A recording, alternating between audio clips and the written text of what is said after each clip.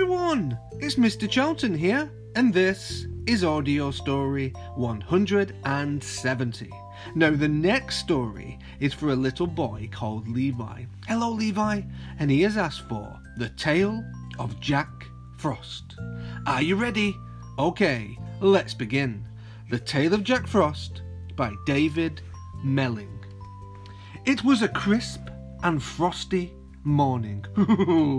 Woodwind and Waffle were out collecting snow beetles when they found a boy, a real boy, asleep in the snow. Shh, shh. They hopped around in circles. What to do? What to do? They squeaked.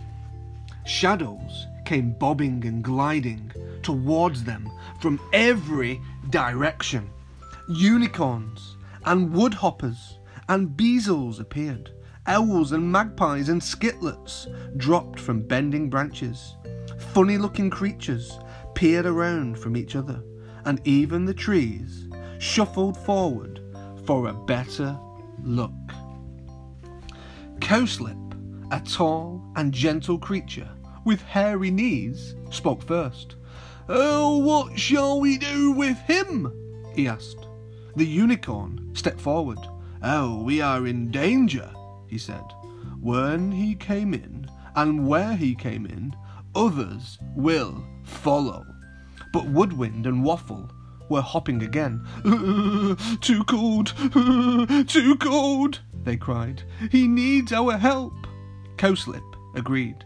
He prepared an ointment and bathed the boy's eyes. Slowly, the boy awoke.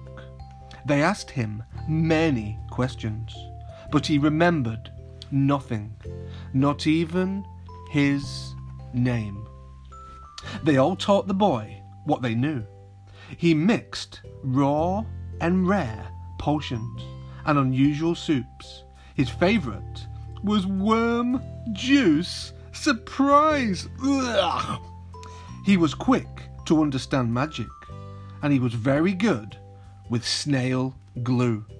But his skin was snow white and always ice cold. Whatever he touched for more than a few moments turned to frost, and so the creatures named him Jack Frost. Only the unicorn remained nervous. "Oh, something bad will happen," he snorted. And before long, it did. Now, in the dark valley, with its curling mist, there lived many thick, stubby creatures with green, oily skin. They were goblins. They smelled of boiled cabbage and liked to make rude noises just for fun. Clever they were not. When they heard that Jack Frost, a real boy, had been shown the magic of the enchanted forest, they were furious.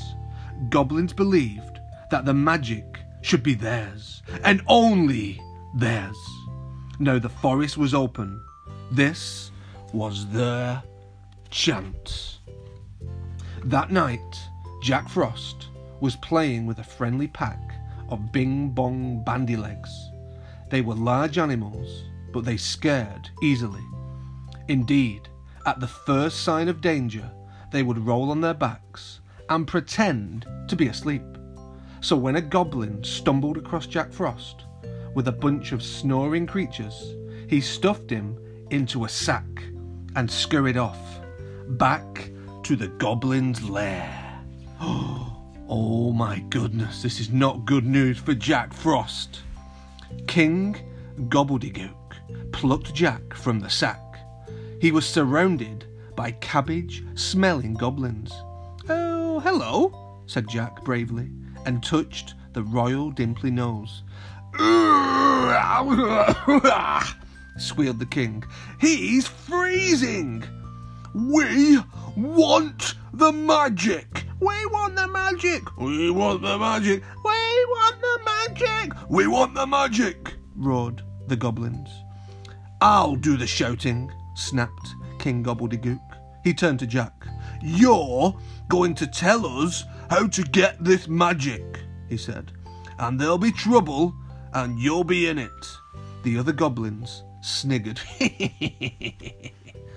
"Oh, that's easy," said Jack. "Every night, the sun goes to sleep in a lake by the forest. It is full of magic and easy to catch." "Ooh," said the goblins.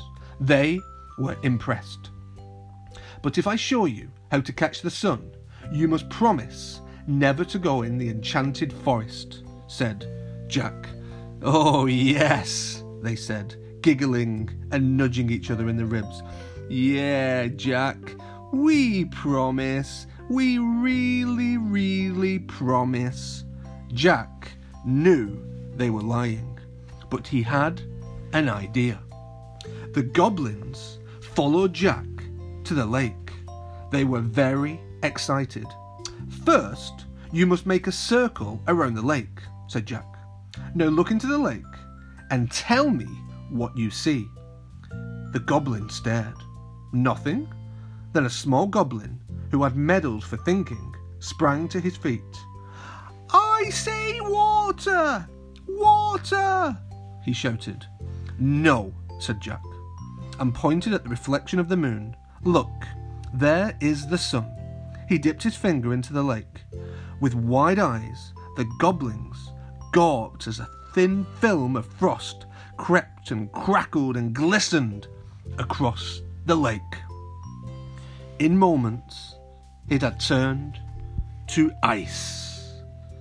Very thick ice. Well, the goblins were delighted. They lifted the frozen sun and ran off. They didn't even say thank you. But by the time they reached the stone tower, the ice had melted and the sun had gone. All they had were wet hands. "We've been tricked!" growled King Gobbledygook. With screams of rage, they raced back to Jack. Jack had been making magic ice puddles with snail glue when he heard an angry, slippy noise. Squink dunk, squink dunk, squink dunk. As soon as the goblins touched the ice puddles, they froze. Within moments, there were frozen goblins everywhere. Jack skipped to the ice statues and gave them a frosty sunflower. "Here you are," he laughed. "This is your sun. These sunflowers will warm you up and set you free. This is the only magic you will see tonight." The goblins could only stare with stiff grins and chattering teeth because they were really, really cold. Woodwind and Waffle rushed to meet Jack. "No more goblins, no more goblins, no more goblins," they sang. "We must celebrate at once," said the unicorn, who could see how brave Jack had been. Everyone cheered with delight. "3 cheers for Jack Frost! A pip, hooray! A pip, hooray! A pip, hooray!" All night there was music, magic, and worm juice surprise. Jack was so happy he tingled all over. He could feel himself getting lighter and lighter and lighter. Then he was flying. Jack never did remember his past, but at last he knew where he belonged. And the goblins, well, they are still looking for the magic, and they are still very grumpy. But boys and girls, that is what goblins are like. The end. I hope you enjoyed the story, and I will see you again very, very soon on Mr. Charlton's Audio Stories. Bye, bye, bye.